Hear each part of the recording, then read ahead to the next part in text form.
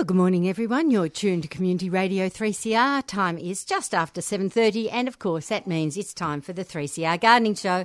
My name is Pam Vardy, and we have to welcome back Stephen Ryan from Dicksoni Rare Plants. Morning, Stephen. Good morning, Pam, and good morning, everybody out there. And looks like it's going to be a nice day as well. And it wasn't as cold. No, thank God. Oh, yesterday was freezing. We had another big frost yesterday morning. Yes, and that wind was really biting yesterday. So, yes, it looks like it's going to be a much nicer day. So, potentially one to get out of bed and go into the garden today, maybe.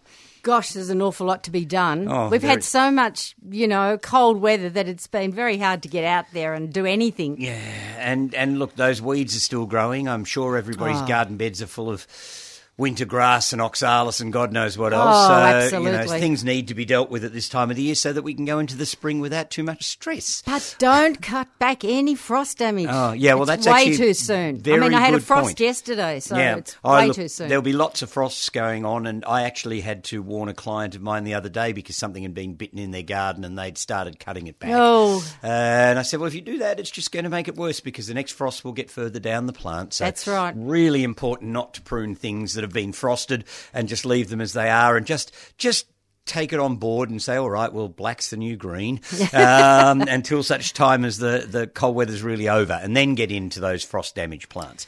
And things should be all right by then. I think we're just going to be extra busy next spring. We will. There'll be lots to do. Up. But look, I'm sure spring is always a busy time. I don't think it really is. matters what sort of spring we have. It's one of those times when everything is madly happening. So you've just got to get out there and deal with it. And it's sort of a bit sad because it's the time of the year when there's so much to look at. You often have your face to the ground weeding and doing other things and not the time to actually just swan around looking, which is part of the joy of gardening is to just do nothing. But, exactly. Unfortunately, spring's not an easy time to do that. No, it isn't. So, anyhow. Never mind. It's all part of the rich tapestry of gardening. I'm going to get straight into some community announcements because, surprisingly, we do have a couple of things on today and some more coming up in early August. So first up today, the Victorian Orchid Club is having their winter show. It did start yesterday, but it's on again today, 9 o'clock through till 4 o'clock. It's in the Wattle Room at the Repatriation Hospital, which of course is in Heidelberg. You enter via Gate 8 from Waterdale Road. That's all the information I have on that one. I don't know if if there's any entry fee or not, but it's on today, 9 o'clock through till 4 o'clock. Enter via Gate 8 at Waterdale Road. Now, also, the growing friends of Royal Botanic Gardens Cranbourne have got a plant sale on today. Again, 10 till 4. The location is down, of course, at the Royal Botanic Gardens in Cranbourne, 1000, Bellato Road in Cranbourne. They've got a wide range of Australian plants in tubes and larger pots. The prices start from $3 there, and of course that's an opportunity for you to go and have a look around the Australian garden. Now, coming up, there's several things happening thanks to Friends of Burnley Gardens. Now, they're having a special Burnley Field Day. Now, this is all taking place on Saturday, the 5th of August. There's a pruning workshop, a truffle seminar and a plant sale. As well as things like sausage sizzle, coffee and cakes. So it's all happening on Saturday, the 5th of August. Now, first up in the morning, 10 a.m. through to 1 p.m, there'll be fruit tree pruning with Chris England. This will be a hands-on workshop, small group for beginners and as a refresher for experienced pruners. Chris will demonstrate pruning techniques in the Burnley Gardens orchard, and then you'll have a go under his watchful eye. Then in the afternoon, they're running a truffle seminar. Now, this is being held with Noel Fitzpatrick, who's a well-known truffle consultant, Victorian truffle farmer and Burnley graduate.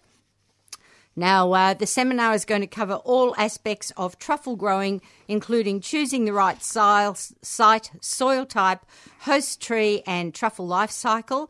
There'll also be a discussion and demonstration of the truffle cooking techniques, the seminar will conclude with afternoon tea and truffle tasting. There'll also be an opportunity to purchase fresh truffles at a discount on the day.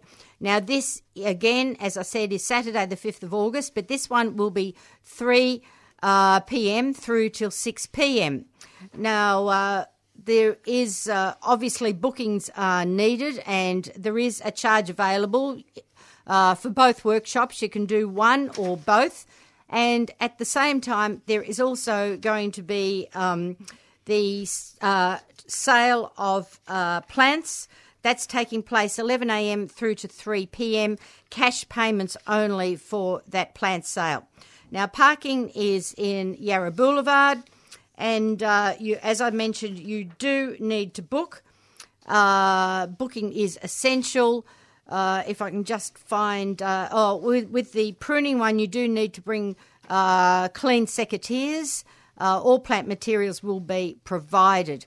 Now, you need to book by contacting friends.burnley@gmail.com, or their telephone number is 9035 6815. That's 9035 6815. Now, the cost of the pruning demonstration is for members of the Friends Group $50, for non-members $65, and the cost for the truffle seminar is members $65, visitors $80. So, as I mentioned, those details for booking, if you email friends.burnley@gmail.com or telephone 9035 6815.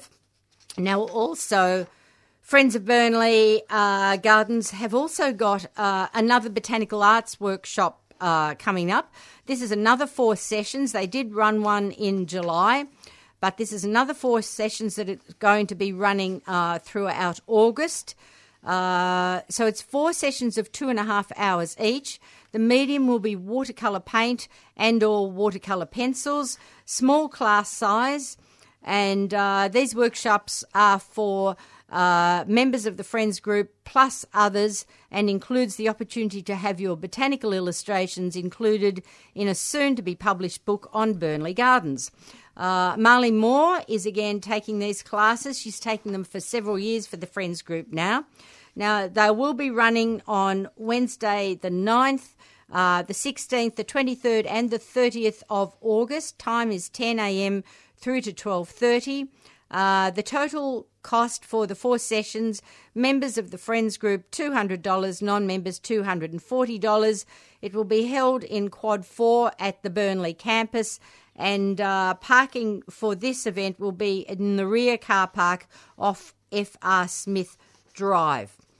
Okay, down at Cranbourne again, I mentioned they're having a plant sale today, but they've also got a forthcoming botanical art exhibition down there entitled Native Seduction. Now, it's an exhibition of botanical art depicting the fascinating relationship between plants and their pollinators. It will be on display daily in the Visitors Centre during the month of August. The paintings have been created by the Botanical Illustrators Group of the Cranbourne Friends. Works by several of their tutors is also included. A variety of mediums and techniques have been used, and all paintings are for sale. Commissions from the sales go to supporting the Cranbourne Gardens. Now, in conjunction with that, they're having an afternoon talk, which is entitled Fascination of Orchid Pollination with Mitch Smith. Now, this is taking place Sunday the 13th of August, 2 o'clock through till 3:30. It will be held in the Australian Garden Auditorium, and it's all about plants needing their pollinators. Now, Mitch Smith has no formal training and he's a self-professed ecologist environmentalist. The groundbreaking work by Mitch with Rudy Cooter on Victoria's orchid pollinators is believed to be the most comprehensive work to date, with pollinators described for approximately 150 species of orchids. Now, Mitch owns Woolnook Native Plant Nursery in Maffra. He works on local revegetation and restoration projects and has accumulated knowledge and insights on many aspects of the environment. Mitch also acts as an advisor to current land managers on environmental matters, mostly to do with orchids and grassland management in his local area. Now, the cost for this talk, members $20, non-members $25, students $10, and to book for this one, go to www.rbgfriendscranbourne, all one word, .org.au. So that's rbgfriendscranbourne.org.au, and you'll find the link for the talk. Or if you'd like more information, you can phone 8774 2483. Right. There we go. Our friends groups are being very busy. Yeah, at the I'm moment. going to say I was quite surprised there's so much going on still during this cold part of the year. So Absolutely. There you go. Well, there you go. Now you've got an announcement too, Steve. Oh yes, so this is an upcoming, so it's not immediate, but it's something that people should be putting in their diaries. Many of you are aware that the Mount Macedon Horticultural Society has been running a Garden Lovers Fair for, I think we've been going 15 years now, which is a bit frightening. And it's coming up again. The dates are slightly different this year. We normally did it in late September. This year it's at the beginning of October.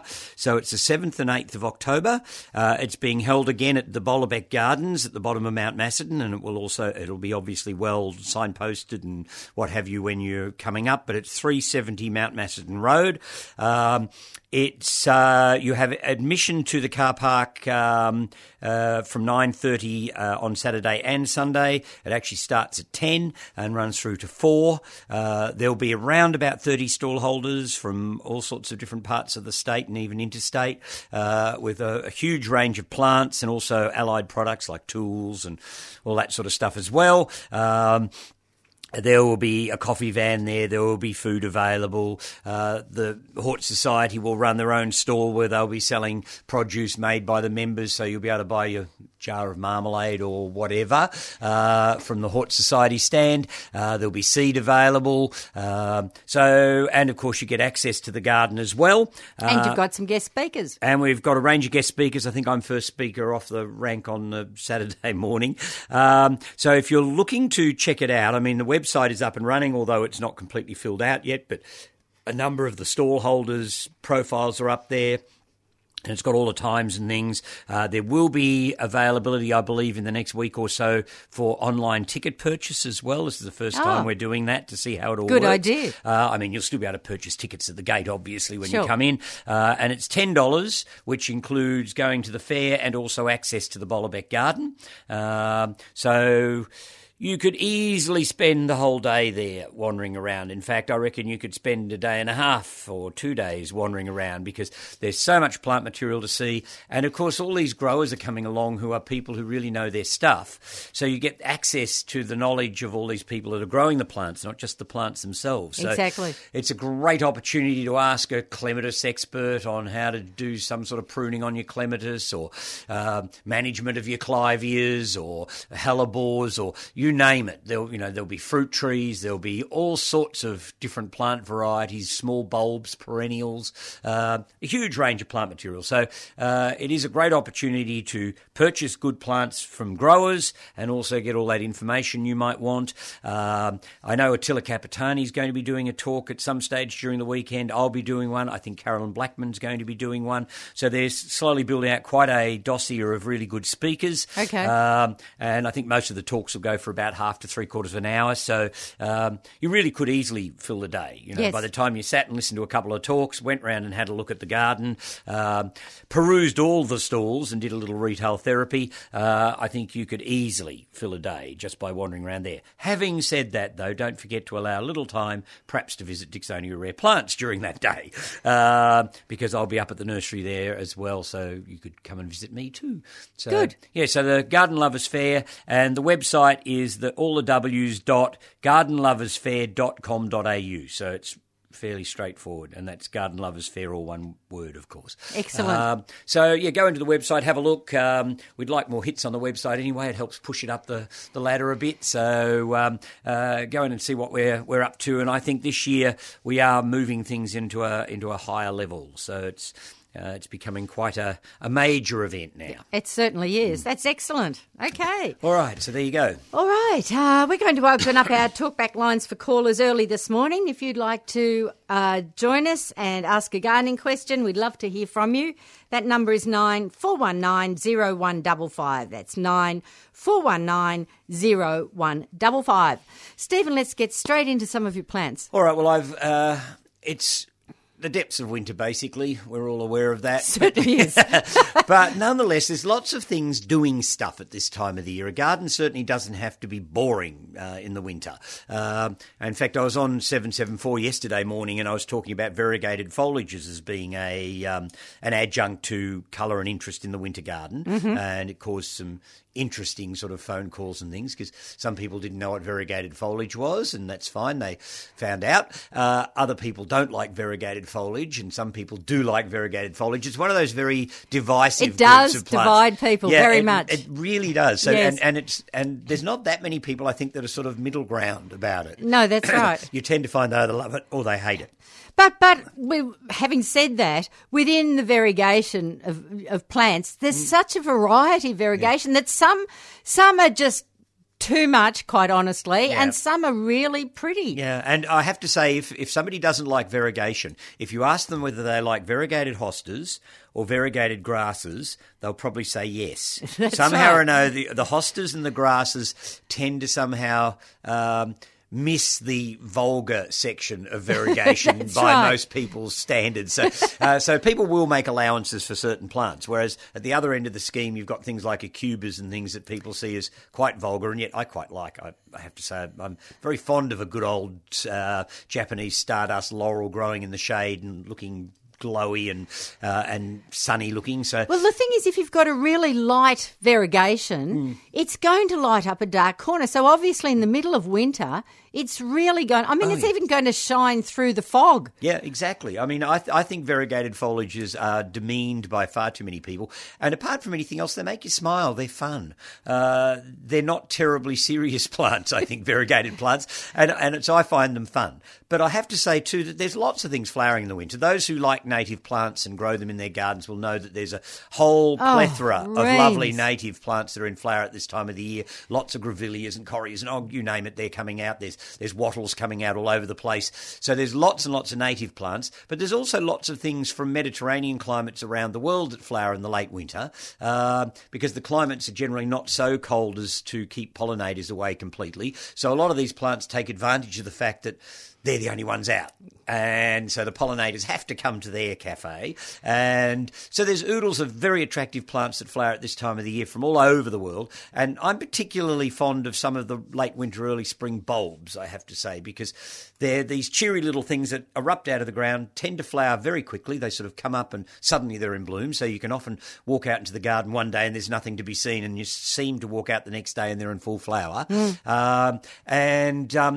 Most of them are small, so they don't take up an awful lot of room, so you can have lots of them. And so for us serious collectors out there, you can keep cramming yet another one into the garden. Always find room for another bulb, I find. Yes, absolutely. In fact, I found room for 300 tulip bulbs this year, so goodness knows what my garden's going to look like in the spring. But anyhow, I brought 3 along this morning that are in full flight at this time of the year. One of them is a daffodil. The pale-coloured forms of the hoop petticoat daffodils are winter flowering. They're not spring flowering. So the bright yellow ones tend to be high spring, and the paler colour ones tend to be earlier and earlier. And in fact, there's 1 or 2 that'll flower in the late autumn that are dead white. So I don't know why the colour variation. It's interesting, isn't it? Yeah, it's a really weird thing. So you get more colour in the flower as you get further into spring, and I'm not, on the different varieties, so I don't quite get it. But this one's a little hybrid narcissus, and the hoop petticoats, for those who don't know, are different to your normal daffodils in that the trumpet is the main part of the flower, and the petals behind that you would see on most daffodils and jonquil type things reduced to just little tiny narrow things that really don't actually make much impact in the flower. So it's really all about this lovely fluted trumpet. And the one I brought along is a little hybrid one called Nylon. And it's a sweet little thing. It only grows to a few inches tall, has very fine grassy leaves, and these almost pure white trumpet-shaped flowers on it. And I bought one along in a 3-inch pot here, and it's got 1, 2, 3, 4, 5, 6, 7, 8, 9 flowers and buds, with probably about that many bulbs in the pot. So, that's damn good value. Oh, gosh, yes. And they're not coming out all at once, so I'll have quite a succession of flowers over a period of weeks. And because they're low to the ground, small little things, they tend to come through the bad weather quite well. They're not so inclined to be battered down by the rain and things that we tend to get at this time of the year. And they like a sunny, well-drained spot in a rock garden or edge of border. They're not that hard to grow. They're very good in pots. In fact, a lot of the proper trumpet daffodils do tend to degenerate in pots over a period of time, and so they go off the bloom and they break down into little bulbs, and the whole thing's just a waste of time in the end. But the hoop petticoats, with sort of regular repotting, every 2 or 3 years, they will just keep bouncing back year after year, and as long as you keep them nice and dry in the summer, they tend to bloom quite well. And in fact, if you've got hoop petticoat daffodils in the garden that aren't flowering well, there's 2 reasons for it. They're either getting too much moisture in the summer when they're dormant, which is often the case when you've got them in garden beds because you're watering everything else. Or, in fact, you've got a bad clone. There's some really bad ones out there that were sold over the years that really aren't good flowerers. Okay. So if you're getting lots of foliage and very rarely any flowers, you've either got to dry them off in the summer better or chuck them out altogether and start off with some fresh ones that are known to be good flowering clones. Okay. So look at the hoop petticoats. I think they're cute little things. Oh, they are. And as I said, you can get from pure white through to really rich yellows, and some are bigger, some are smaller.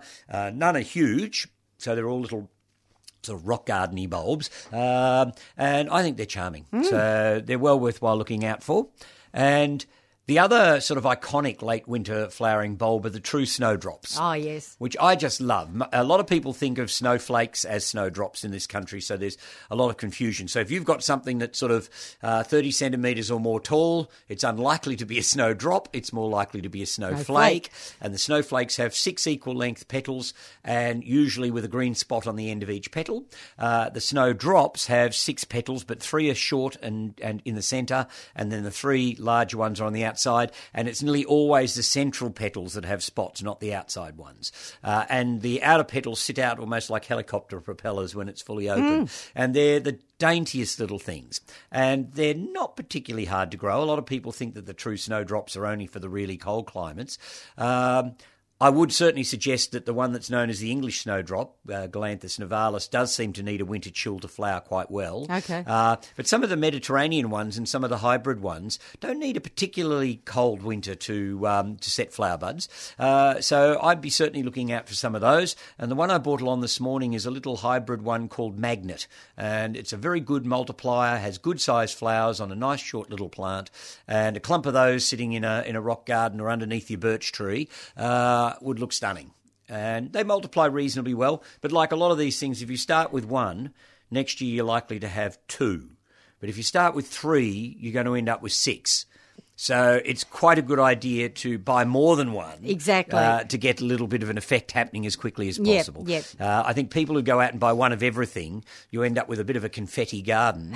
Whereas if you can I'd rather spend my money on getting a good colony of one and then next year go and get a good colony of something else. Yes, exactly. Instead of having one of everything in the same year. Yep. And of course, all those things snowball. The more bulbs you've got, the more they multiply. So in time, you end up with wonderful big clumps. And the smaller the bulb is, the more of a clump you need. Oh, of course. Otherwise there's no real impact. No, exactly. So you do need some quantity of some of these little things to make them sort of work well. And finally, the other bulb I brought along, or not truly a bulb, of course, a tuber, is one of the little wild cyclamen or cyclamen, depending on what school you went to. And they're another group of very, very useful plants because they self-seed, so you end up with colonies of them. And there's autumnal flowering ones, there's winter flowering ones, there are spring flowering ones, and there's even one that has a sort of a sporadic flowering right through the summer. So you could quite literally have them in flower pretty well all year round. And this is the little winter one, Cyclamen coum, and it has little round chubby petals that are sort of fluted.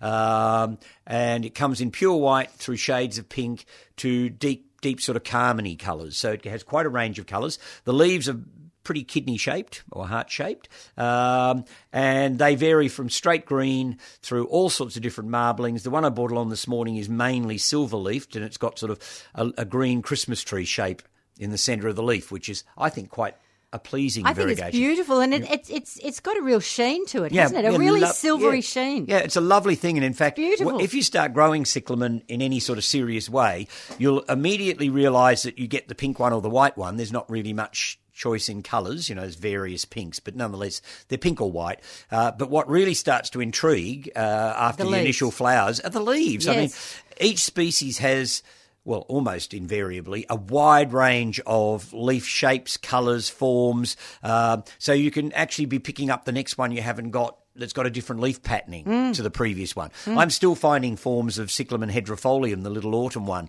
that are quite different to anything else I've had before. And so I'm adding to my collection of those, getting as many different silvery ones and different leaf patterned ones as I can. And in a sense, the flowers are almost secondary, even though they're the main show, I guess, in a sense. So the Cyclamen can keep you really busy. I mean, there's only about 28 species, I think, that have been discovered. So it's not a huge genus. Okay. But the diversity within the species is so vast that you will never have a complete collection of what you could say the Cyclamen genus can offer. Yes. So, and they're great most of them grow really well in the sort of filtered semi-shade of deciduous shrubs and trees. So you can whack them in under your rose bushes, you can have them under your liquid amber.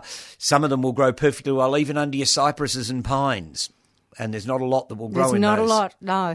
No, it's very difficult to grow some things in those sort of conditions, whereas some of these little cyclamen will, in fact, grow in those sort of spots. So they can be terribly useful plants in all sorts of difficult little corners where you ordinarily wouldn't expect to get much of a show. Exactly. So I think they're, well, to paraphrase a famous gardener who once said, no matter how small your garden is, you should have 3 acres of woodland. I think you should have 3 acres of cyclamen in your garden.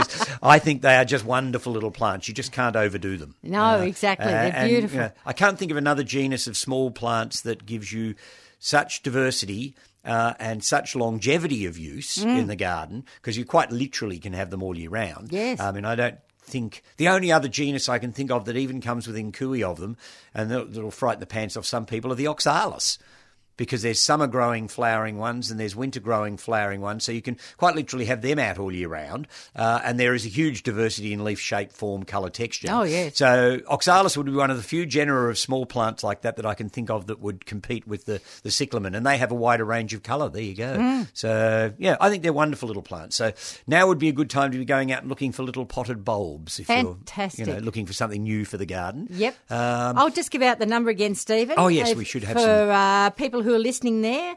We are running our normal time slot, running right through until 9:15 this morning. So if you'd like to jump on board and give us a call, we'd love to hear from you. That number is 94190155. That's 94190155.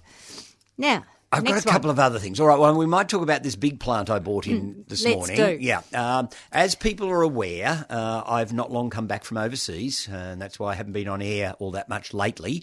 And Craig and I went for a walk in the Canary Islands, which is a part of the world I'd never been to before, and which has a really remarkable flora. There's lots and lots of endemic plants that come from the Canary Islands. Many of our lovely garden echiums come from there. There's a huge range of echiums that grow all over the Canary Islands. And the plant I bought in this morning is not an echium, but it is a Canary Island endemic plant in the Campanula family. And it goes under the name of Canarina, which means Canary Islands, Canariensis, which means Canary Islands. So it's Canarina canariensis from the Canary Islands, funnily enough. And it's a herbaceous perennial scrambler. So it'll waft over other plants. So you plant it, say, under a shrub or a small tree. Actually, it'd be rather good in a rose garden at this time of the year when roses in general are half looking bare very woody. And if you had a Canarina growing under them that could sort of flop up through your rose bushes, hopefully after you finish pruning them.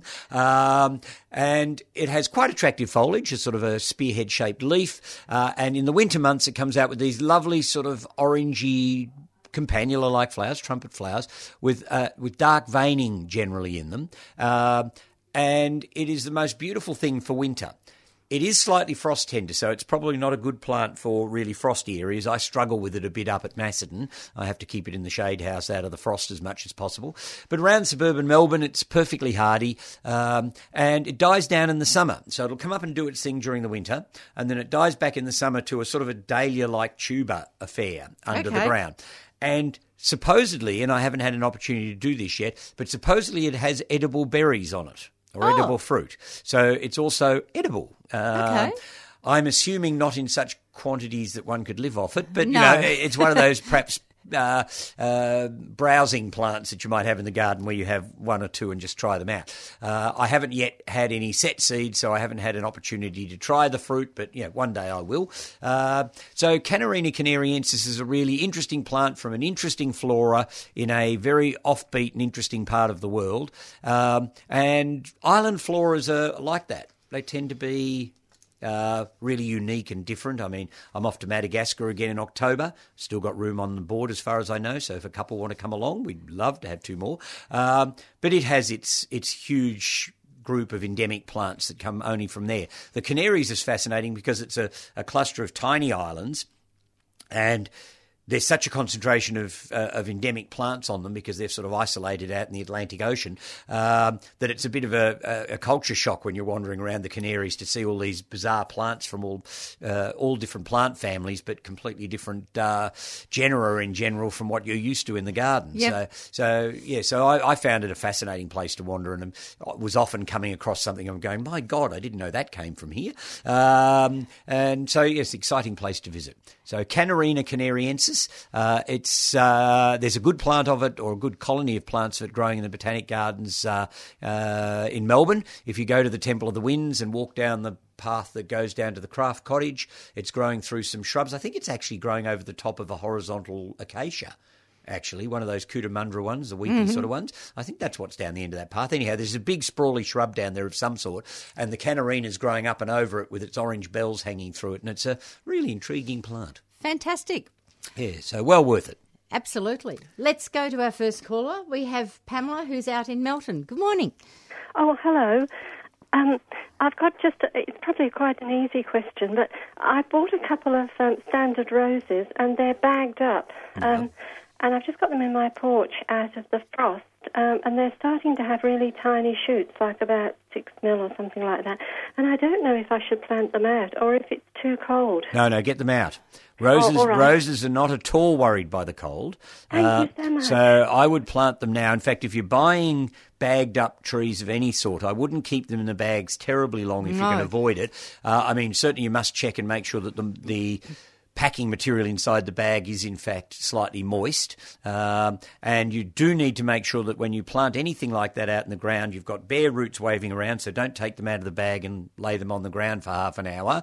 Get them straight into the hole and make sure you get really good contact of soil with roots, so make sure you water them down in well. And with a standard rose, obviously you need to put a really good strong stake in as you plant so that you don't jam it down through the roots, because they are quite top heavy when they're young, and they can easily snap in the winds and things if you don't have them well staked.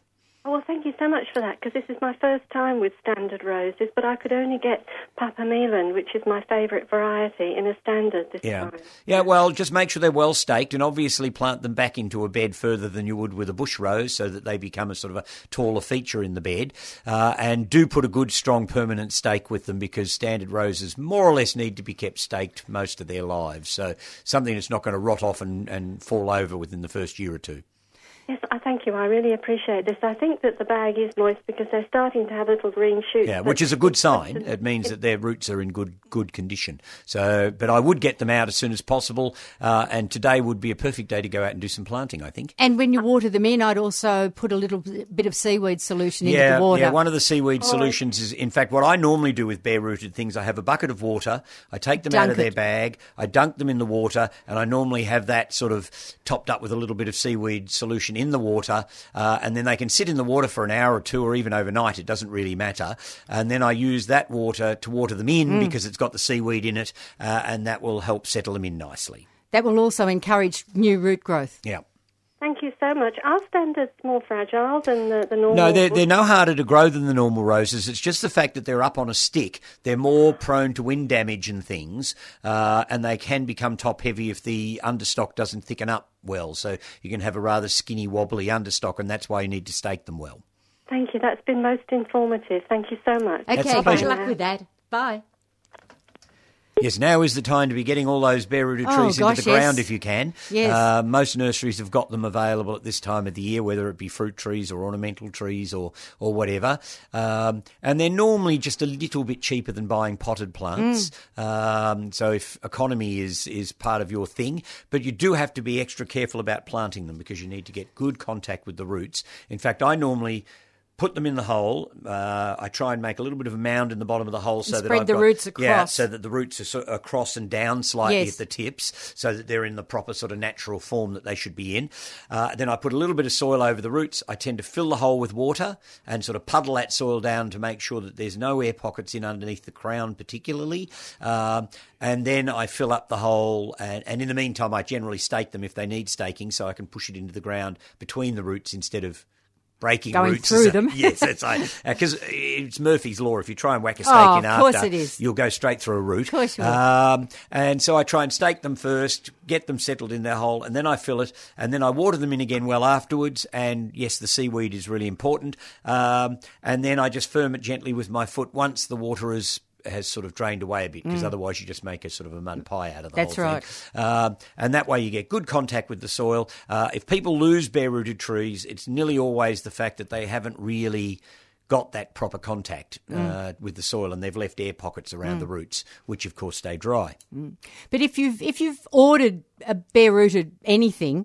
do then use that time before it arrives to prepare the bed ready, because you really can't have them arrive and just leave them for days. You really need to take them out of their bag, as you said, soak them even overnight in a seaweed solution in a bucket. But you do need to get them in the ground. Oh, yeah. Don't leave them sitting out, because if those roots dry out, then they're gone. And that's the other thing. If you're buying bare-rooted trees, you're probably better to buy them bagged, unless your nurseryman is very careful with them, because what often happens is if they have them in a sawdust pit, which is the way you used to buy your bare-rooted trees. I don't know that so many nurseries are doing that now, but somebody would pull a tree out and it would let the air into the roots of the one next to it. Yes. So unless it's covered in properly, you can have actually drying roots on a tree that hasn't even been sold yet. And so, of course, when that poor unsuspecting customer comes along and actually buys that one, it may in fact not be in good condition already. So, its roots may have dried out and it may be a really bad buy. So I guess at least if you're buying a pot-grown plant, its roots haven't ever been dried out, so you're getting a live plant. But you can, in fact, buy a dead one when you're buying bare-rooted trees if you're not careful. Yes. And it's really hard to tell. I mean, I get bare-rooted trees every year from my growers, and sometimes they arrive and their roots are already sort of been waving around in the wind in the back of a truck and what have you. And I put a lot of effort into making sure that I rehydrate those roots and make sure that they're fine. But even I can't be dead sure that one of them isn't already too dry. Exactly. And so it can be a bit of a lottery buying bare-rooted trees if they haven't been really carefully cared for. So, some of my growers are really good, and they bag them up, and they have water granules in the bags and shredded newspaper and all sorts of things. A good grower will do the proper thing. Yeah, but sometimes the truck will arrive, and there it is. You open up the back of the truck, and here's and all these think, bare oh, roots. No. And they look semi-dried, and you think, oh, God, here we go. Personally, I'd send the truck back. Well, anyway. I'd be tempted to, but you sort of get an intuitive sense of whether it's gone too far or not sometimes too. So when you've been working with them long enough, I can sort of look at them and go, all right, well, they've only just been out of the ground for a few hours. They're probably fine. But if they've been waving around in a truck since being loaded the day before yesterday or something, forget it. You just can't believe that people would think that a plant's going to come through that well. Yes. So it is, it's a real issue. But anyhow, it is the time to be getting out there and dealing with those trees. Absolutely. And it is a good time to be out planting trees now. So, I'd be getting stuck in. I mean, there's lots and lots of interesting things you can be planting now. And I'd also be going out around the nurseries too and looking at, I mean, I've mentioned the dwarf bulbs that are starting to flower now, but there's quite a number of shrubs and trees that flower through the winter as well. And they're really precious in the garden. And if you don't go out to the nurseries and see what's there at this time of the year, you're not actually going to have a garden that reflects every season. That's right. So I can't believe how many people rush out to the nurseries when the first warm weather comes on in the spring, and they buy everything that's in flower then. And then their whole garden comes to life in spring, but the rest of the time it's very boring. In fact, I tend to say to people, particularly in our area where we do spring very well and we also do autumn pretty well with colour, to go out of your way to make sure you've got plants that are performing in the summer and the winter, because they're the two seasons that sometimes get missed out at Macedon. And so, you know, go out and see what's in flower in the summer, go out and see what's in flower in the winter. Absolutely. And make sure you buy some of those. Yep, definitely. Yeah. Okay, that number, if you'd like to join us again this morning, 94190155. We've got Stephen Ryan from Dicksonia Rare Plants in the studio. We'd love to hear from you, 94190155. Yes, wake up, everybody. All right, I've only got one left, so people better start ringing in, otherwise we'll just have to prattle for the rest of the morning. Oh, we can do that. Well, probably can, but this one's a novelty plant that I rather love. It's just a hoot. It's commonly called a corkscrew rush. It's botanically known as a Juncus effusus spiralis, which is a bit of a mouthful. But the corkscrew rush has some sort of disbalance in its genetics, because the normal form of it just has straight rushy leaves, and this one has arisen in cultivation somewhere or been found as a wildling somewhere, and somebody's gone, oh, there's a novel idea, and has dug it up, and now you just grow it by divisions, and you can divide it up fairly regularly if you wish to. And its leaves can grow to about 30 centimetres or so long. And every leaf spirals like a corkscrew, but every leaf spirals at a different intensity. Yes. So some of them are quite tightly or quite openly spiraled, so the leaf just curls as it goes along. Others have got big sort of circular effects in the leaves. So every leaf is different, and they go out at different angles. So the whole plant looks like it's had a really bad perm, basically. It's just a fun novelty plant. Children find it really impressive, especially children of all ages. It's a bog plant. In its natural habitat, it grows in the mud on the sides of streams and bogs and things, at least in its normal leaf form. And this curly leaf form is exactly the same in its requirements. So it would be a very good plant on the margins of a stream or a dam or something, if you were lucky enough to have such things in your garden. Or conversely, it could be grown in a nice shallow ornamental pot sitting in a permanent saucer of water. Mm-hmm. And it would look fantastic sitting up on the barbecue table or something like that as just a conversation piece. Exactly. And it likes a sunny aspect. It doesn't do terribly well in heavy shade. And yes, the roots, its only real cultural requirement is to have its roots in permanent moisture. So it's quite simple just to sit it in a saucer of water. And just give it a little bit of Osmocote every so often, or one of those slow-release fertilisers. That's about all it will need. And just clean out dead leaves every so often to keep the plant looking neat and tidy. And probably once every 2 or 3 years, break it up and share it with all your friends.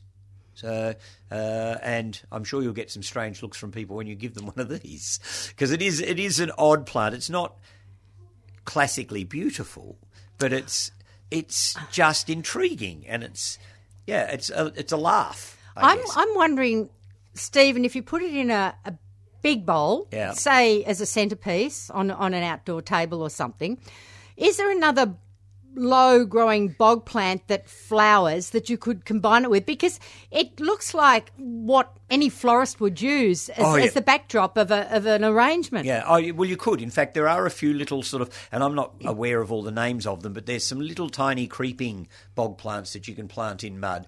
And some of the water garden people have them, and they're, I wish I remember the name of them, but they have very attractive little lavender flowers, and they sit virtually flat to the ground, and they'd actually droop over the edge of the pot. See, that would look fantastic. Yeah, so you could have a sort of a combined planting with this and some other moisture-loving things. A little miniature bog garden, which would be gorgeous. Yeah, some of the little tiny marsh marigolds might work. there's actually a whole range of small growing bog plants that you could in fact use, and some of them are sort of like little mossy type things that could grow along underneath them. So so you could have a lot of fun, and in fact it could be a smaller component in a pot with some even larger plants, things like the perennial bog lobelias, the cardinal lobelia that has these straight upright stems with beetroot red leaves and scarlet flowers Would on look the top. gorgeous. And then you could have this sort of swirling around Would look the feet fantastic. of it. So you could have a lot of fun with it as a combination plant as well. Yes. You're right. It would make a really good Yeah. combined plant in a pot. So that's the corkscrew rush, which is Juncus, Juncus, effusus, which is EFFUSUS, spiralis, so SPIRALIS, I think. Anyhow, that'll get you close enough if you do some Googling. And it's certainly worth looking up because it is a really bizarre and interesting plant. And it would be a great gift for a small child. Because, it would be. Yeah, kids love insectivorous plants, weird succulents and cacti, and things like this. You know, it's not about the pretty flowers necessarily. No, it's the weird and wonderful. Yeah, they love it. And so I think the Spiral Rush fits that bill superbly. Absolutely. So, in fact, I must put it up on my website at some stage. It's one of those offbeat plants that I probably should put up there. You should. And actually, I don't know whether people have been checking out my website. It's something I haven't talked about for ages. But I try and go in about, the plan is to go in once a week or once a fortnight and blog a plant. Don't always do that, but sometimes I'll do one or two in a week. So I guess I'm sort of keeping up. There's well over 200 plants on my website now with images, a bit of a description of them, telling you where they come from, how to use them, what sort of prices I charge for them, obviously, seeing as it's a commercial website. You can, and all of the plants are categorised, so you could go in and say you wanted winter interest, so you could. That will pull up the winter interest plants for you, or bulbs, or climbers, or whatever. So you can sort of get categories that you can sort of pull up plants on. And I think it's becoming quite a useful reference tool. So if you just Google Stephen Ryan or Google Dicksonia rare plants, you'll very easily find the website, which I think is actually stephenryan.com.au. And I think the website's quite good. It also has my tours on there. So it's got the Madagascan tour still on the website, and it's also got next year's Southern France tour on the website. So if people want to, because it's not that far away to May now. No, it's not. You know, so if you're thinking of going to do a garden tour somewhere, you probably need to start thinking about now. Absolutely. So I'm doing the South of France tour for the first time next year, so I'm looking forward to that. It should be great fun. So we'll be going to Aix-en-Provence and all those sort of wonderful places all down around the south of France and into the foothills to look at wildflowers and all that sort of thing. So it should be really, really good. So that's up on the website as well. So why not, in fact, go in and have a little look and make all my hard work worthwhile? Definitely. So I'll put the Juncus up on the website. I'll need to take a photo of it at some stage, and I'll pop it up on the website at some stage for people to have a look at. Great. So, excellent. There you go. Okay, let's go to our next caller. We have Ruth out in Bentley East. Good morning, Ruth. Good morning, both of you. I would like to ask a question and then add another plant into the discussion of variegated plants. Yeah, okay, certainly. Go ahead. I just want to know for a question. I have started growing the little bedding cyclamens, but I want to know, because over the years people give you the store-bought larger cyclamen, is it possible to keep them going successfully in the garden? It can be, if you put them in a spot where they get a really good dry summer dormancy, and somewhere that's reasonably shady, so under a tree or shrub, and somewhere that drains reasonably well so that the tubers are never really wet. And a lot of people have quite good success with them. I can't grow them outdoors up where I am because they're too cold sensitive, so the frost tends to knock them about. And I have to say I don't have the same interest in those ones because there's something sort of coarse about them when you compare them to the lovely little wildlings. So I've never really been particularly enamoured with the big ones. And I might add, it's quite funny because the big ones aren't hybrids. They're actually selected forms that they've selected over the years that have got bigger and bigger and bigger from Cyclamen persicum, the Persian cyclamen. And you'll note that they're now selling dwarf versions of it.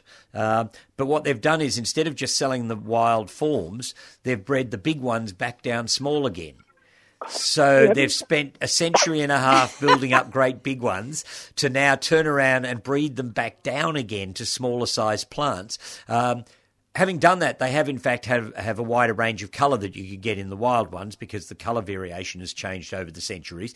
But they haven't bred hardiness into them, so that even those smaller ones of the big pot cyclamen aren't really that tough. And I've tried them out in the garden at home, and I can't keep them going more than a year or two. And yet the wild version, Cyclamen persicum in its wild form, I've got a few growing in the garden, and they do get a little knocked about by the cold weather, but they keep coming back every year, and they're self-seeding as well, and they're perfumed. And there's something elegant about the wild form of it that they've lost in the hybrids, even in the dwarf ones. Well, I'll try, because I hate it when people give you a present and you sort of end up chucking it away. Think of it as a bunch of flowers, perhaps. Yes, I know that theory. Yeah, but I'll give it a try. Yeah, look, they can be grown. If you've got the right sort of environment in your garden, you can actually have them go on for year after year in the ground. Okay. Then the other plant that I was thinking of for variegation is a form of Trachelospermum. Yeah, the variegated Trachelospermums can be quite useful. That's the star jasmine for those out there that aren't familiar with the botanical name of Trachelospermum. And there are a couple of variegated forms out there, but the straight white-edged variegated form of Trachelospermum jasminoides is a charming climbing plant because it brings a bit of light and colour into the shade. And if you're lucky enough to be in a cold area like I am, the variegation gets pink tones in it in the winter with the cold, which is particularly pretty. Just beautiful. Yeah, it's a lovely plant. Just lovely. Yes, you're quite right. Right through the garden, but they're very hard to get, and I have tried and sort of successfully rooting them and taking cuttings from it, but they don't seem to do it very easily. No, it's not the world's easiest plant to strike, funnily enough, for something that's as hardy as it is. So they can be a little hard to propagate. And you're right, you don't see them out in the trade very often, the variegated ones. And no. I've never... Well, I guess it may be that sort of hangover of variegations not being tasteful or something that you tend to get amongst some fashionista gardeners. But I think that variegations like that make great value when you're looking for something to hide a shady fence or something like that to bring a bit of light and colour in. And, of course, they still get white scented flowers on them, so they're nice in bloom as well. That's right. Okay, well, thank you. That's a pleasure. Always such an interesting program. Thanks very much. Thanks, Ruth. Bye. Bye. Right, next up we're going to Jill in Bentley. I'm in Malvern. Sorry, Jill. Go ahead. Pam, this is Jill from the Herb Society. Hi, Stephen. Hello, Jill. How are you? I'm fine. Yes, I've got over 120 herbs in my garden now because I go and do talks to garden clubs. And then when I went to Knox and then to Mulgrave, the same people go to the same one. So I was doing the talk was on unusual herbs, so I just took different unusual herbs. Yeah, well, there you go. That can work. It's good, isn't it? Yeah. Stephen, I wanted to ask you, I have had and have lost a pink and white striped Aquilegia, and I wondered if it has a specific botanic name that I could ask a nursery to look for it.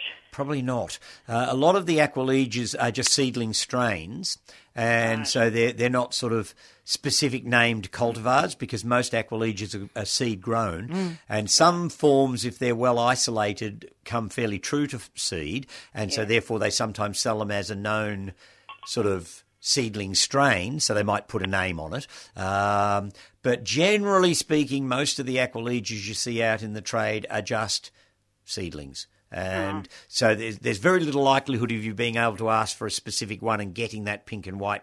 Well, I'll go to the same nursery in spring and see if I can spring it again. Yeah, well, you never know your luck. And if you can get an Aquilegia like that you have a particular fondness for, just try and keep it as isolated as possible in your garden, because the seedlings from it, if it's reasonably well isolated, could come fairly true to seed. But if my sister's been adores Aquilegias and has heaps of them. Yeah. But she's finding that the single ones now all become double. Yeah, well, because they're they're very cross-pollinating, and you will end up with either a huge mixture of stuff, or slowly over a period of time it will become a sort of a homogenous strain that grows in your particular garden, because the same genes keep getting thrown back on each other all the time. Yeah. And so you do tend to end up with a particular sort of strain. And in my garden, I planted out years ago a gold-leafed Aquilegia, and I pull out anything that comes up that's not gold-leafed. And now I basically very rarely get a green Aquilegia in the garden. All of my Aquilegias come up with gold leaves. Now, the flower colour varies a bit. I haven't got to the effort of trying to isolate a particular colour strain as well. But nearly all my Aquilegias come up gold-leafed, which is really quite fun.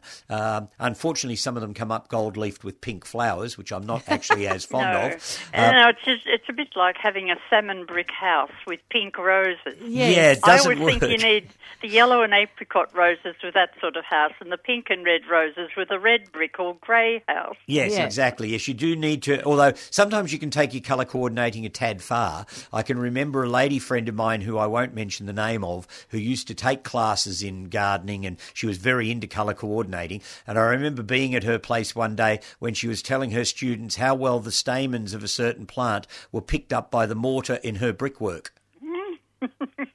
And I thought that was taking things just a tiny bit too far. Well, I'm sorry if you like that particular rose. Yeah. You know, something like I can't remember its name. One of the roses has pink stamen, red burgundy stamens, and the other has yellow. Yes, yeah. Well, And there you they're go. the same rose, actually. Well, she might have to change her stucco in her house. Yeah, well, I just think it was taking things beyond the pale, because I just couldn't see how that would be an obvious thing to anybody but her. Nobody would notice I think the she's stain. gone from enthusiast to Yeah, complete purist, I think. a bit too purist. Yeah, and look, that's part of the fun of gardening. Of course, I'm not poo-pooing those things. If people want to take things to the nth degree within their garden, I think that's great. We need the wacky person to really get into it, don't we? Yeah, well, of course, that's how you end up with collectors who have 555 different dahlia varieties or what have you. I'm on the way to being wacky. Yes, you're doing it with herbs, though, Jill, which is actually a little more generalist. It is. You know, I mean, if you were only collecting cultivars of mint, I'd start to worry about you. Now, I have a suggestion for yours, corkscrew Yeah. and Lobelia cardinalis container, and that is some nardoo.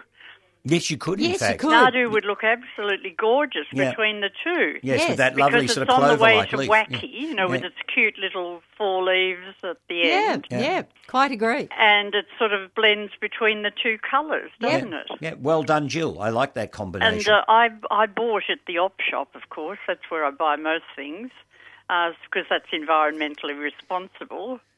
And, of course, it hasn't got Chinese air miles on it lately. Anyway, I bought this burgundy tub without a hole in it, and that's where my nardoo lives, in its pot. Fantastic. What a good idea. And it's just perfect for it, because the bronze look comes through, you know, more strongly than the reddish look. Yeah. Anyway. Yeah, it's nice to be able to put that little bit of finesse into something that you do. Yeah. And, well, I don't know. The other thing that I'm really excited about is my little lime, native lime, has had one flower. So we're not going to make marmalade for a while, but anyhow, that's great, isn't it? Because they're charming little plants. Oh, they're great. Yeah, and they'll only get better. Now, I've grew a kangaroo apple to the west of it because what was told to me, when I bought it, that it needed open space and it grows in the red earth in the centre of Australia. But I then read that it needs dappled shade in the hottest western time. So now I think I have to cut my kangaroo apple out and put that somewhere else because it's too shady. Yeah, it could get too shady for the lime, and the kangaroo apple is an incredibly fast growing plant. So mine's got those awful corkscrew sort of leaves, when the new leaves come. Oh, yeah. It's really ugly. Yeah, well, so I don't mind composting something that looks ugly. And I'm remembering that comment by the gentleman from, I know his name as well as Clive Blasey. Yeah. There's no excuse for ugliness was in one of his magazines. Yeah, so, and in a sense, he's dead right. The problem is, though, of course, if you end up in an ugly house, you've got a real problem. Oh no! You just have to grow so many trees that you cover the house. Yeah, well, that sort of makes me laugh, though. I often get people who actually come into the nursery and they say, I need something to cover my ugly shed. And you say, well, why have you got an ugly shed? Why not build an attractive shed and then you don't have to completely hide it? But anyhow, different strokes for different folks. Oh, well, there's roses and there's Hardenbergia. Yeah. They'll be right. Yeah, certainly will, Jill. Okay, then, Jill. Thanks, Pam. Okay, bye. Bye now. Right, next up we're going to Anne, who's out in Whittlesea. Good morning, Anne. Oh, good morning. I'm just ringing because I'm wondering to recommend which lemon tree for my daughter who lives in Whittlesea too. Yeah. And is her lemon tree carked it because of the citrus wasp, really. And I know we can't get a lemon tree that won't. Yeah, you can't get a lemon tree that won't get that if it's in your area, unfortunately. No, it's a pain in the bum. Anyway, I just wonder which one would be best, or just to plant in a... Yeah, well, look, I don't think it matters terribly much. In the areas where you get heavy frosts, a lot of people recommend the Meyer lemon, which is a more cold hardy, but I'm not so fond of the Meyer because it's a sweeter lemon. And I mean, if I want a lemon, I want something that tastes of lemon, really. You want the acidity. Yeah, you need the acidity. So you could plant a Meyer. It's also quite useful in the sense that it's not a particularly big growing lemon, so it makes a small bushy tree, and it fruits very heavily. It's not thorny. It has lots of advantages, but it's not a true lemon from my perspective. So it's probably not my top of the list. And you can get it on dwarfing stock. Yeah, so you can even get a smaller one. Yeah. So, but I would prefer just to go for a classic Lisbon or Eureka lemon. I've got a Lisbon. It's been wonderful. Yeah, and I think they're great lemons. I mean, I've got a Lisbon in the garden at home. It's in a cold area. It's surviving perfectly well. It fruits nice and heavily. And if it's not in fruit, my Tahitian lime is. So I've always got some nice sort of tangy, citrusy fruit to use in a gin and tonic or to squeeze over fish. So I don't think it matters terribly much. I don't believe there's much difference in the hardiness between a Eureka and a Lisbon. One's more prickly than the other, if that's any difference. But really, at the end of the day, I mean, you don't have to go in and deal with your lemon tree all that often. So if it's got an odd thorn on it, if you're aware of it, you're just a little careful. And so that's what I would plant, a Lisbon or Eureka. All right. Thank you very much for that. It's a pleasure. Thank you very much for your very interesting session too. Great. Thanks. Bye. Right, you are listening to the 3CR Gardening Show. We're on air every Sunday morning from 7:30 till 9:15. If you'd like to join us this morning, do give us a call. That number is 94190155. That's 94190155. We do have Stephen Ryan from Dicksonia Rare Plants in this morning, so if you'd like to have a chat to him, please give us a call, 94190155. Stephen, something I noticed, I was reading during this week, I get an e-news bulletin out from the nursery and garden industry in Victoria every week. And this week, something really pricked my interest. They've reproduced an article that was originally published in New Scientist magazine, 22nd of July this year, so it's only very recent. And I'm going to read a little bit of it because I think it's really fascinating. And this is it's in talking about in the UK, plants discovered in ghost ponds are being revived after lurking underground as dormant seeds for up to 150 years. Goodness. Now, these so-called ghost ponds are formed when agricultural land expansion means that existing ponds are filled in and literally buried alive, hence the name ghost ponds. Yeah. So to expand a field, farmers commonly remove hedgerows, then use the uprooted plants and soil to fill up the ponds. So small ponds were not drained but were filled in while they were still wet. And we think that the scientists think that is likely to have contributed to the survival of the seeds buried within the historic pond sediments. Goodness. So these buried ponds can often be seen as a ghostly mark on the landscape, a damp depression, change in colour soil, a patch of poor crop cover, or where the ground never quite dries out. These scientists also suspect that ghost was the right word, as it hints at some form of life still hanging on, and this is exactly what they have. So the team estimates that there are around 600,000 ghost ponds buried across the English agricultural landscape. That's a huge number. Exactly. And so given the range of different seed types that they've found capable of germination after 150 plus years, it could be reasonable to expect that ghost ponds could provide suitable reservoirs of rare or even extinct species. What's more, ghost ponds could reveal dormant animal species. The team found resting eggs from 2 crustacean species, although they haven't been yet assessed for their viability. Goodness gracious me, isn't that amazing? Isn't that amazing? It's a bit sad, though, when you consider how much habitat has been destroyed under agricultural land. Yes, exactly. In a place, the size of England, to lose 60,000 ponds. I mean, all the other wildlife that obviously doesn't survive a pond being filled in, like the fish and other sundry things, they'd all be gone. Yep. And all the amphibians and things, the newts, the salamanders, the frogs, the whole range of species that have lost their habitats. It's very sad. I wonder if they could dig them out again and rebalance the environment if there's all that seed under there. At least the plant species would come back fairly quickly, potentially, if they opened up the ponds again. Well, they are. As part of their exploration of these ghost ponds, they are obviously getting permission from the farmers, but they are actually excavating them to see what seeds and everything are hidden under there. And so they are recreating some of these ponds. But the amazing part is then to get these seeds that they're finding regerminating. Yeah.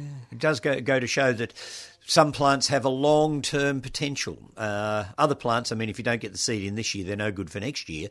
But, yeah, some plants can survive in a seed form for a long, long time. And you hear all sorts of stories about, seeds being germinated from the pharaohs' tombs and stuff. That's right. That's exactly right. And if that's the case, if that really has happened, I know of a case that I read about years ago, and I'll probably get it slightly wrong, but there was some magnolia seed found, and it may have been in a tomb. I can't remember where it was found, but it was carbon dated to being quite some thousands of years old. And it germinated. They got it to grow. Okay. And it was a well-known species of magnolia, and I think it was Magnolia cobus. But the plants, when they flowered, had a different number of petals to the modern Magnolia cobus. So it was actually different. Yes. After all those thousands of years, the plant had evolved more or less petals. I can't remember which way around it went, because it was an article I read years and years and years ago. But they've raised this plant. It is different to the current form, and they've given it a cultivar name. I can't remember what it is because it is so different from the current form of the species. And I think it's been sold on as a garden plant, as a different form. There you go. Yeah, so some amazing things do happen. So they do. It's great to be able to keep your eye on some of that scientific literature coming out. Oh, it's fascinating. Absolutely fascinating. We've got quite a few callers, so good. We'll go to our next one. We have Carol out in East Bentley. Good morning, Carol. Good morning, Pam. Good morning, I forgot. Stephen, it's all right. Stephen. It's okay. It's Sunday morning. Yeah, it's all right, Mary.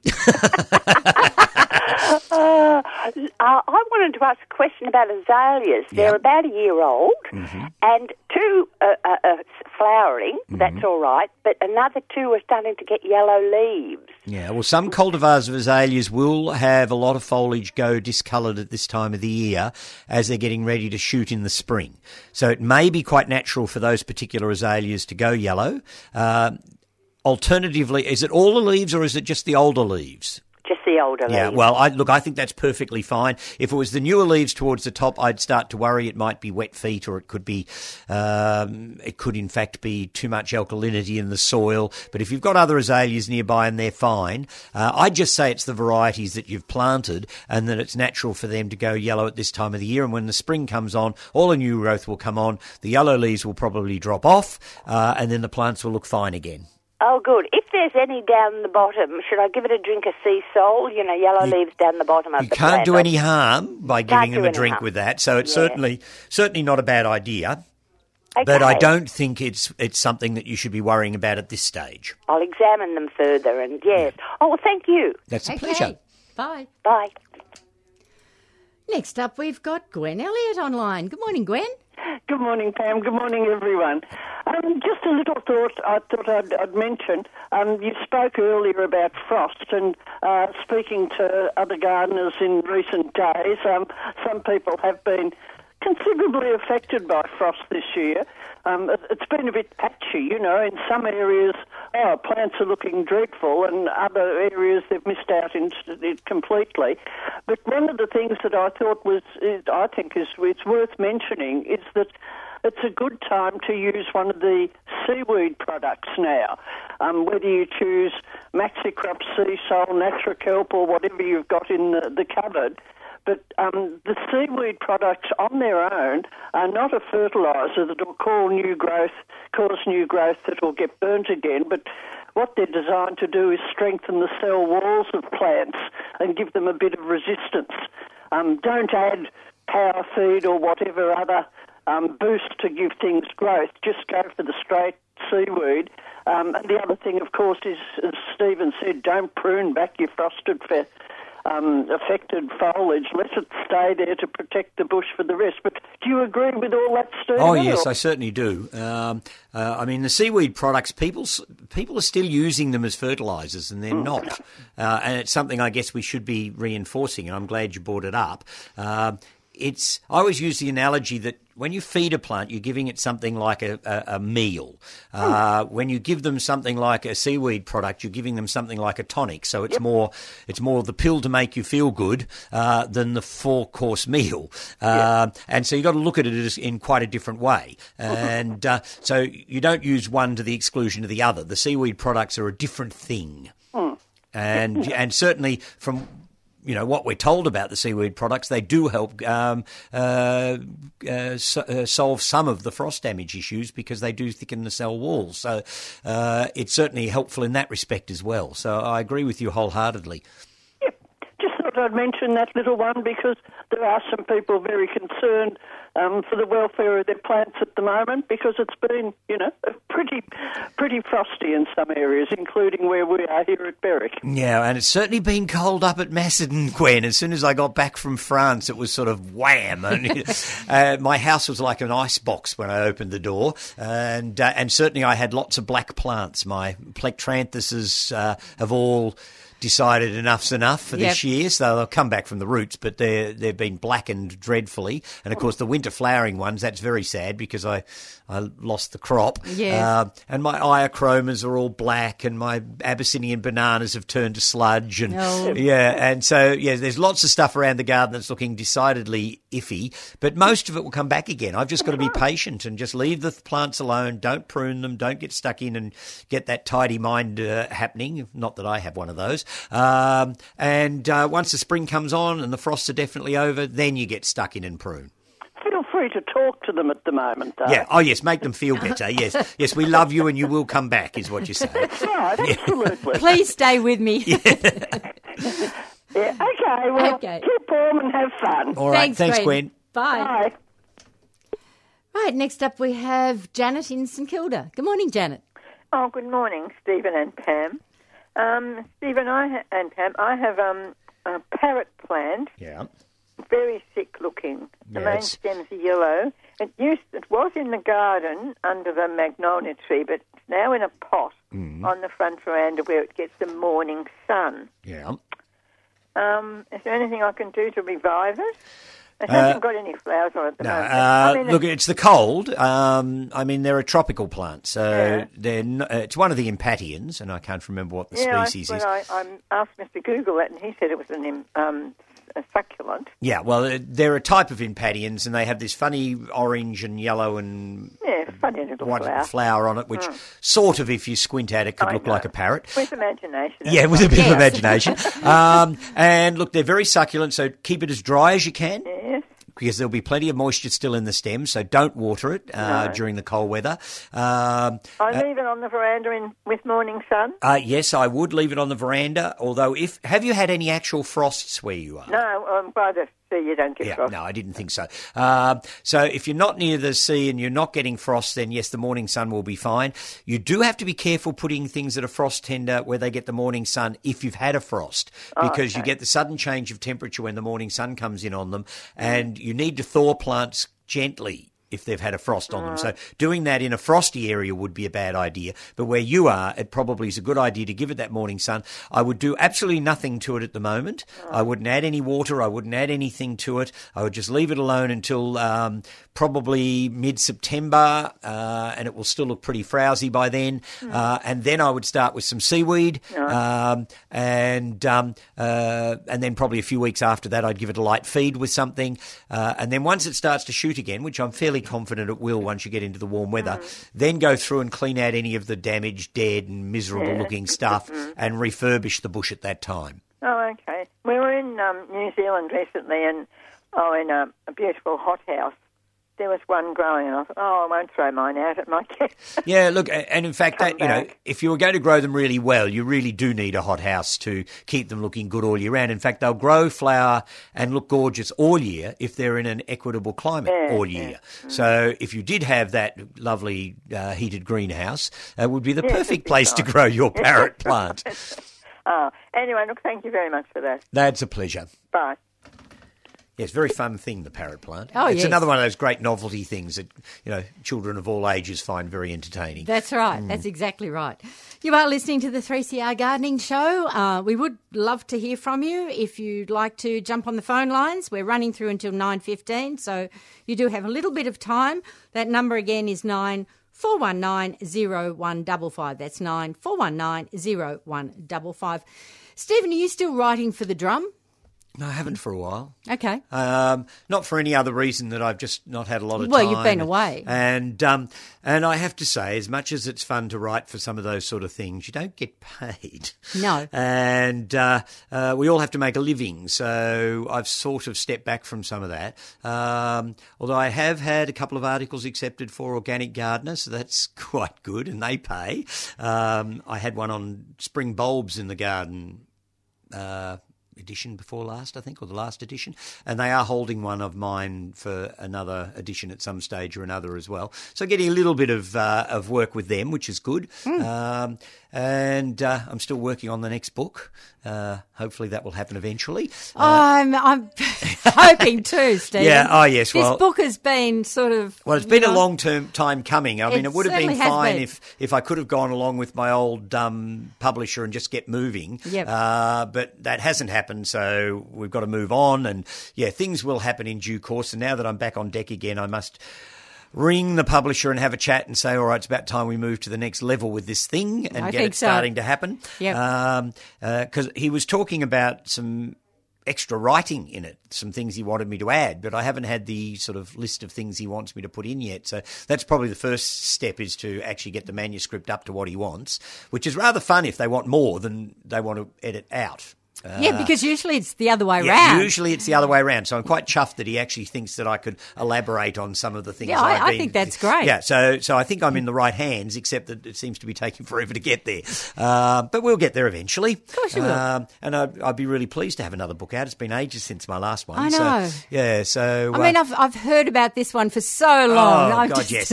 Yes, it's become something of a saga. But it will be my magnum opus, or my opus magnum, whichever way around that goes.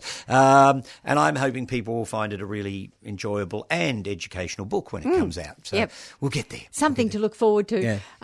Just before we go to our next caller, I think you have mentioned, and we did mention this 2 weeks ago, there is a place for one more couple for the Madagascar trip. Yes, look, can you tell listeners a bit more about the dates and things so they know how quickly they have to be prepared to go? Well, they need to get moving fairly fast because we leave on the 10th of October. In fact, basically the day after the Garden Lovers Fair at Mount Massive. Oh. Yeah, so... Not far away. Yeah, I'm going to be rushing to sort of do both a bit, but anyhow, it doesn't matter.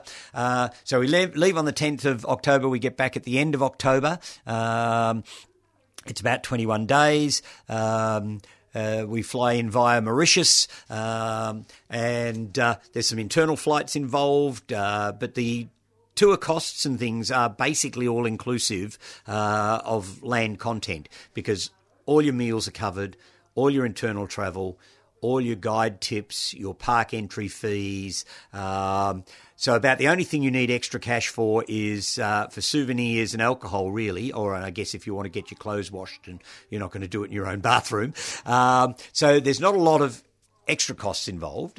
So it's all up. So you can go on a tour like that feeling confident that you're not going to go and spend the rest of the children's inheritance while you're away. And I would love to get another couple involved. So either a married couple or people who are prepared to twin share. So we've got space for 2 more people on the tour and then it will be filled. I'm looking forward to this year's trip. I already know a few of the people that are coming on board and I think they're going to be really interesting and entertaining people. In fact, one of our attendees used to be in charge of mammals at the Melbourne Zoo. So, great. So we're going to have, even amongst the people so you're going to have their expertise. Exactly. Wonderful. I think that's going to be fantastic. Yes, it will be. And my boss, Kristen at ASA, is also coming, and she's got a background in zoology. So it's going to be a fantastic group. Oh, I think it's going to be fabulous. Yeah. So I'm really looking forward to it. I'm going to be a bit nervous working with the boss there, but anyhow. No. I'm sure it will be fine. And having been last year, our local guides, general knowledge and animal knowledge of his fauna is remarkable. So, and he's a lovely man and people will love him. So I think it's going to be a great tour. So if you've ever thought that you might like to go to Madagascar, they are running the tour again next year, although a friend of mine is going to actually be running the tour. I won't be. Next year I'm just doing the south of France. But if you want to go with me, this might be your last chance for a few years. So I definitely recommend moving on it as quickly as possible, because the other thing you've got to do is get your visas and things organised before you go, and that means getting your passport sent off to Sydney. ASA will do it for you, but getting your passport sent off to Sydney to get it stamped by the Honorary Consul General in Sydney and what have you, so that when we get to the airport in Antananarivo, we're not going to be held up waiting for people to try and get their visas stamped on the spot. So there's a few things that you need to organise apart from paying for the trip, etc., if you're going to come. But I'd really like to fill the tour. It's limited to 16 people, so it's quite a small number. And that has the advantage, of course, if you're an attendee, that it's not a great big group, but it has a disadvantage from the tour company's point of view that there's not much meat on it. So if we don't fill the tour, we really don't make much out of it at all. So it's one of those types of tours that we'd really like to fill. So if there's a couple of you out there, even if there's only one out there that would like to book, I mean, we might get 2 different people who don't even know each other who are prepared to share. So it could be worthwhile. Absolutely. Yeah. So think about it, because this is a great opportunity to see one of the world's botanical and zoological hotspots. And ASA stands for Australians Studying Abroad. Yep. Because I've discovered in the past that if you just type in ASA, it doesn't necessarily get you to the right place. Yeah. So Australian Studying Abroad. Otherwise, of course, you can go into my website, find the Madagascar tour, and then go through the link there to go back into ASA to get all of the final details and things, because it's just a basic précis of the tour that's on my website. Yep. So if you want the full itinerary, then it will take you back to the ASA website. Yep. And it's a great company to work for. I find them really efficient and organised, and their tours are always well run. Well, I've now travelled, as you know, with them several times, and I just love travelling with them. Their tours are fantastic. Yeah, they are, and I think, this last one I just did to France, we had a few ASA virgins on board, and they were very impressed with the organisation and the places we stayed, and and just the fine detail of the tours. I mean, even the book you get that gives you sort of background history, animals, plants, all sorts of things about the tour you're going on, is like a tome. It's huge, and so the amount of information that's in that little booklet's worth probably about $150. And you get that for every trip. You get all this background reading before you even go on the trip, so that Although I have to say, a lot of people don't do their background reading before they go on the trip. They read it afterwards. Yeah, they read it afterwards, and actually, some ways it's actually more useful, because when you've been there, what you're reading about tends to lock into your head better than if you've not been there. It then makes sense because you've just seen it. Yes. Yeah, exactly. So it's actually quite good to have all that, and it's a great souvenir at the end of the trip. You can always go back to it and read about what you went to and what you saw and all that sort of stuff. So, they're a good company to work for. So I'm certainly happy to promote any of their tours, but particularly the ones I'm leading. Okay, let's go to our next caller. We have Ron out in Reservoir. Good morning, Ron. Good morning, Rosemary. It's Pam. Oh, Pam. Pat or Pam? Pam. Pat. All right, Pat and Stephen, is it? Right. Go ahead. Yeah, look, I want some information on a avocado tree, which I've had for, probably 14 years, probably. Grew it from a pip. Yeah. I think it was about 9 years at least since I got any fruit on it. And it hasn't been consistent over the years. This year I've had the most fruit I've ever had from it. Oh, well done. Probably about 60 fruit there. Gosh. And I'm a bit worried about when it's ready to pick. This type, I don't know what they are even. They're not any particular type. If it was a seedling raised plant, then it's going to be slightly genetically different from any of the named avocados out there. Right, so it's yours. It's mine, yes, it's your avocado. It's my Ron's avocado. Yeah, you can just call it Ron's avocado. Although if it's famous for something, haven't you? Yeah, well, that's fair enough. But I was going to say, if it's not a reliable fruiter, I don't think I'd put my name on it, Ron. Right. Well, I've heard different stories about it, but then I'd just like your opinion on it. Down here they normally a different fruiting time from up where they're normally grown. Mm-hmm. Well, these flowers normally around Christmas, and by January you normally got the, which you got fruit or not. Yeah. Mm-hmm. So I've had fruit since then, and it's now nearly August. Yeah. It's the longest I've ever left them on the tree, and they still don't want to fall. Mm-hmm. The last information I got was when the first one falls, put it in a bag for a fortnight, and it should be ripe, and then you can start picking them. Yeah, well, that's not bad information, but it will vary from season to season as to when they're going to start getting to the point of falling. And I would assume, and I'm not an avocado grower because Mount Macedon's probably outside of the gamut for avocados to grow, but I would assume that because we've had a particularly cold season this year, the sap flow is going to be slower, the avocados are going to ripen slower. So I think it's just a matter of patience. You could pick one and try the same technique. I've tried that. Yeah. Yeah, it's still as hard as when it was on the tree. Yeah, in which case it might be best to leave them on the tree even longer. Oh, right. Yeah, good. So I just think I'd let nature take its course and see what happens. And as soon as one comes down, try again and see what happens. Year I had the tree almost covered in little ones about an inch diameter, and they all fell down. Yeah, well, that can happen too with weather patterns and things being what they are. There seems to be something eating the tops of the leaves now. I don't know. Could be a possum. Possums. Do you think it's possums? Oh, yeah. Possums love avocado trees. And the issue you've got there now, if a possum's found your avocado... They're going to hoe into them. It's going to get worse and worse and worse each season. And so you may have to try and find some way of excluding them from the tree. Right, put a metal surround around them or something. Something like that. If it's an isolated tree and you haven't got, they can't get in from the outside, then putting a sleeve around the tree might be the way to keep them out. Right, but they will cause merry hell with your avocado now that they've found it. So you need to do something about that, I think, Ron. Right, good. The other thing I might try, Ron, is pick another one and put it in a fruit bowl with a banana. Well, I've got one in a banana, with a bag with a banana. Oh, you've got the banana in the bag. Banana's right, but not the avocado. Okay. Yeah, all right. Well, I don't think we can give you much better help than that, so I think it's just a matter of wait and see with it. And I think because it has been quite a cold season, they're going to be slower. Yeah. All right. Well, that's two things. I've got to leave it on there and make sure no possums. Oh, yes. Yeah. The possums are going to become a real problem. Okay. Right. Good. Thanks very much, Steve. Good. That's a pleasure. Okay. Bye. Bye. And we're going to Pam in Kyneton. Good morning, Pam. Oh, no, we're not. We've lost Pam. Might have to try again. Okay. What's going to happen? I don't know. I'm just see if I can get onto her again. No, she's gone. All right. Well, we'll have to hope Pam, if you want to ring back, yes. We'll try and take your call. Yeah.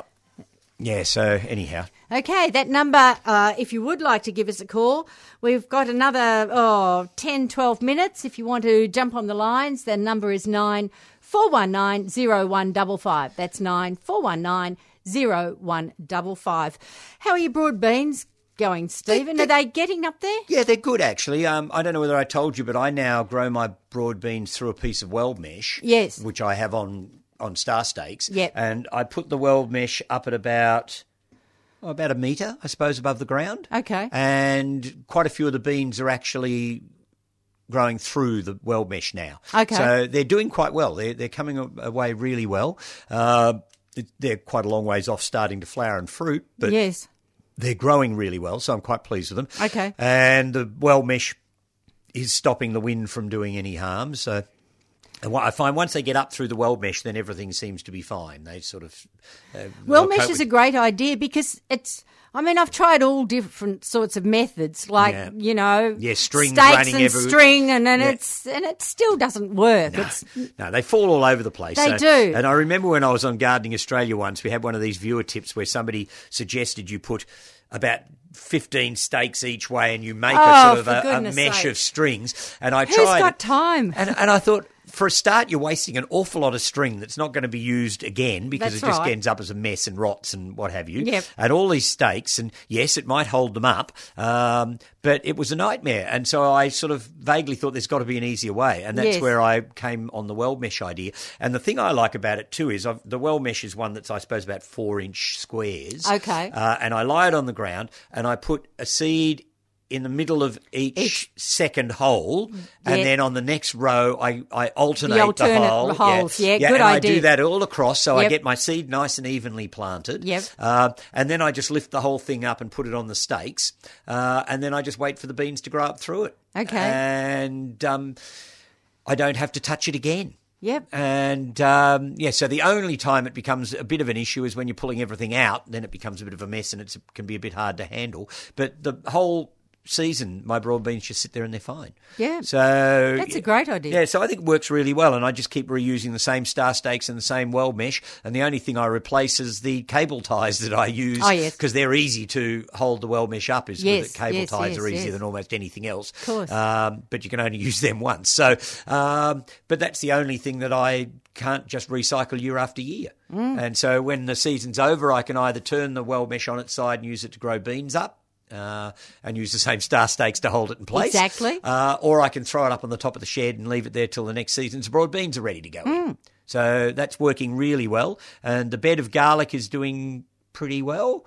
Although I don't know that it's growing as well this year as last year. And funny, my a lot garlic's of people, sitting there at the moment. It's healthy enough, but yes, I have to say mine's not as leafy and mine's big as I would have thought. Just sitting there about 6 inches. Yeah, mine's probably much the same. And doing nothing. Yeah, and I sort of looked at it the other day and thought, you're not growing as well as I was hoping you were going to, so I don't know what I'm to assuming expect. it's just been so cold. Yeah, I don't it's know. holding it back maybe, and maybe we'll get a good flush later in the season. And, That's what I'm hoping. It'll bulk up. But it's the same garlic I used last year, which was the stuff that I bought from the Tesla's plant fair. and it had a French name, Rouge something or another, and it was lovely garlic last year, and I got really good cloves, even though a lot of people didn't last year. Okay. So I'm just hoping that it will do the same for me again this year. And I planted a whole bed of it this year, so I will have garlic coming out my ears. Great minds think alike. I've done the same thing. I've devoted one whole bed in my veggie garden to garlic, and I've got 4 different varieties Well, I've only got the one. Okay. I only put the same one back again that I did last year. But I find if you don't devote the bed to them, if you plant anything nearby, you've got to keep it well back because garlic doesn't like competition. That's right. So if I sort of put some lettuces in the bed or something, I've got to be really careful. I push them well away from the garlic so that they're not competing with each other. Yep. So I thought this year, right, I'll just give a whole bed to garlic. Well, that's exactly what I thought. And I mean, if I don't use it all, I can always give some cloves away. Yep. But we use a reasonable amount of garlic. And in fact, for a long time, I used to say, all right, I need a bulb a week-ish. I figured on average that's what I would possibly use. Right. So I needed a bulb a week to use over the 52 weeks of the year, and then I needed enough bulbs left over to break up into another 52 pieces to plant for next year. So that was the way I sort of worked it out in my head. Okay. Of course, you rarely can keep your garlic in good nick for the whole 52 weeks of the year. That's right. So it doesn't quite work that way, but at least I knew I was going to have plenty of garlic. Okay. But this year I just think I threw it to the wind and said, I'll just fill a bed. So I'm not quite – I think I've put more in than I would normally have done. But anyhow, I think that's perfectly legit. Yeah. And garlic never goes to waste. I always make sure it goes on to somebody else if I can't use it all. So, oh, yes, exactly. That's the joy of having, excess produce. Yeah, well, exactly. And I mean, wonderful. people will accept a bulb of garlic, whereas they might look you in the eye and pretend that they're happy to get those zucchinis. No, I've given up even growing zucchinis because the rest of my family will not eat them. So what's the point? Yeah, well, if you're not being and you can be as inventive as you like with a zucchini, but it's still a zucchini. It's still a zucchini. Yeah. And there's so many other things I like to experiment with. Yeah. Why waste that bit of space in my veggie garden? Yeah. I guess the only good thing about zucchinis is that they are sort of easy and they produce vast quantities, but they're not all that tasty. No, they're not. Yeah, so they're really not. Yeah, so I don't know why people get so excited by zucchinis, but anyhow, I would rather have something that I really like to eat be as productive as a zucchini. If I could have asparagus and artichokes and things that were as productive as zucchinis. Oh, wouldn't that be great? I'd be very pleased. Yes.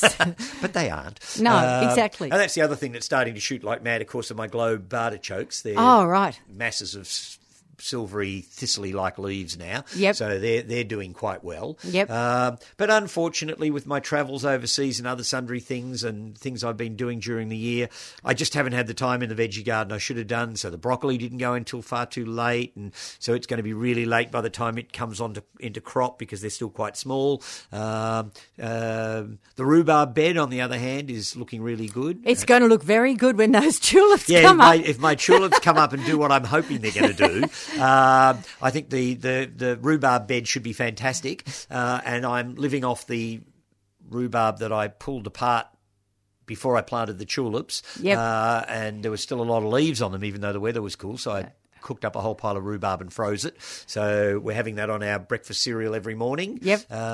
And I'm waiting to see those tulips erupt out of the ground. Absolutely. So I think that's going to be quite exciting. And I've got a couple of fallow beds at the moment that I'm going to start digging some manure through and get them ready for spring. I've got one that's got a bit of weedy oxalis in it that I want to try and deal with. And how are you going to deal with it? Because it's in an edible bed. I'm going to try and dig it out, and there's not a lot of it, and I'm going to try and get it out in shovelfuls and take the whole shovelful away with the bulbs inside it, is the plan.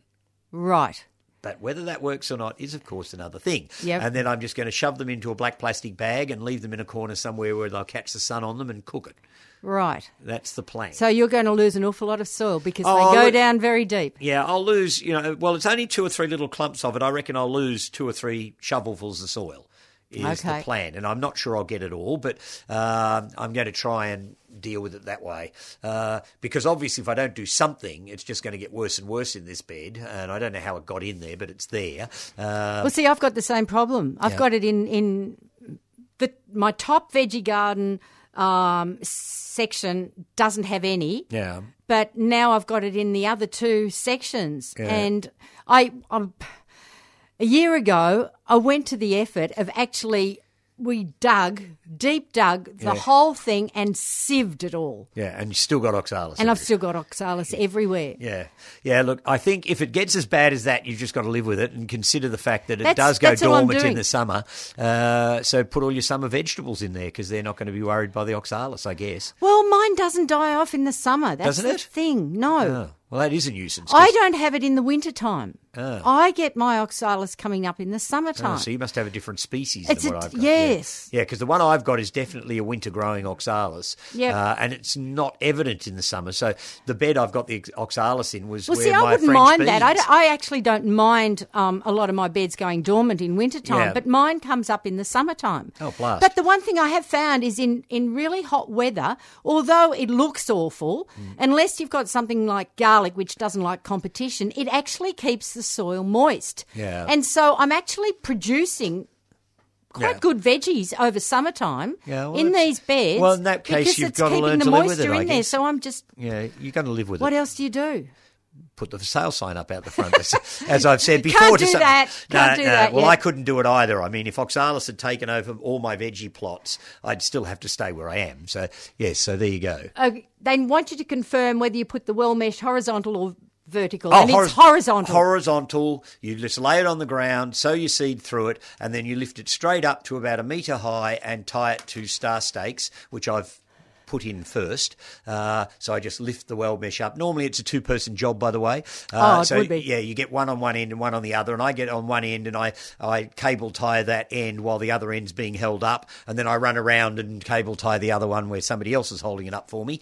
And if it's a longish bed, I have some star stakes in the middle as well to make sure there's that little bit of extra support. Yep. And so, yes, I lay it flat on the ground and then lift it up to 1 metre or thereabouts if I'm growing normal-sized broad beans. I might add dwarf broad beans are always giant anyway. They always seem to grow taller than you expect them to. They do. So I often buy the supposedly dwarf ones, but they still get really tall. Yep. So I've almost come to the conclusion that I might as well just grow ordinary-sized broad beans because they all fall over if you don't have something to hold them up.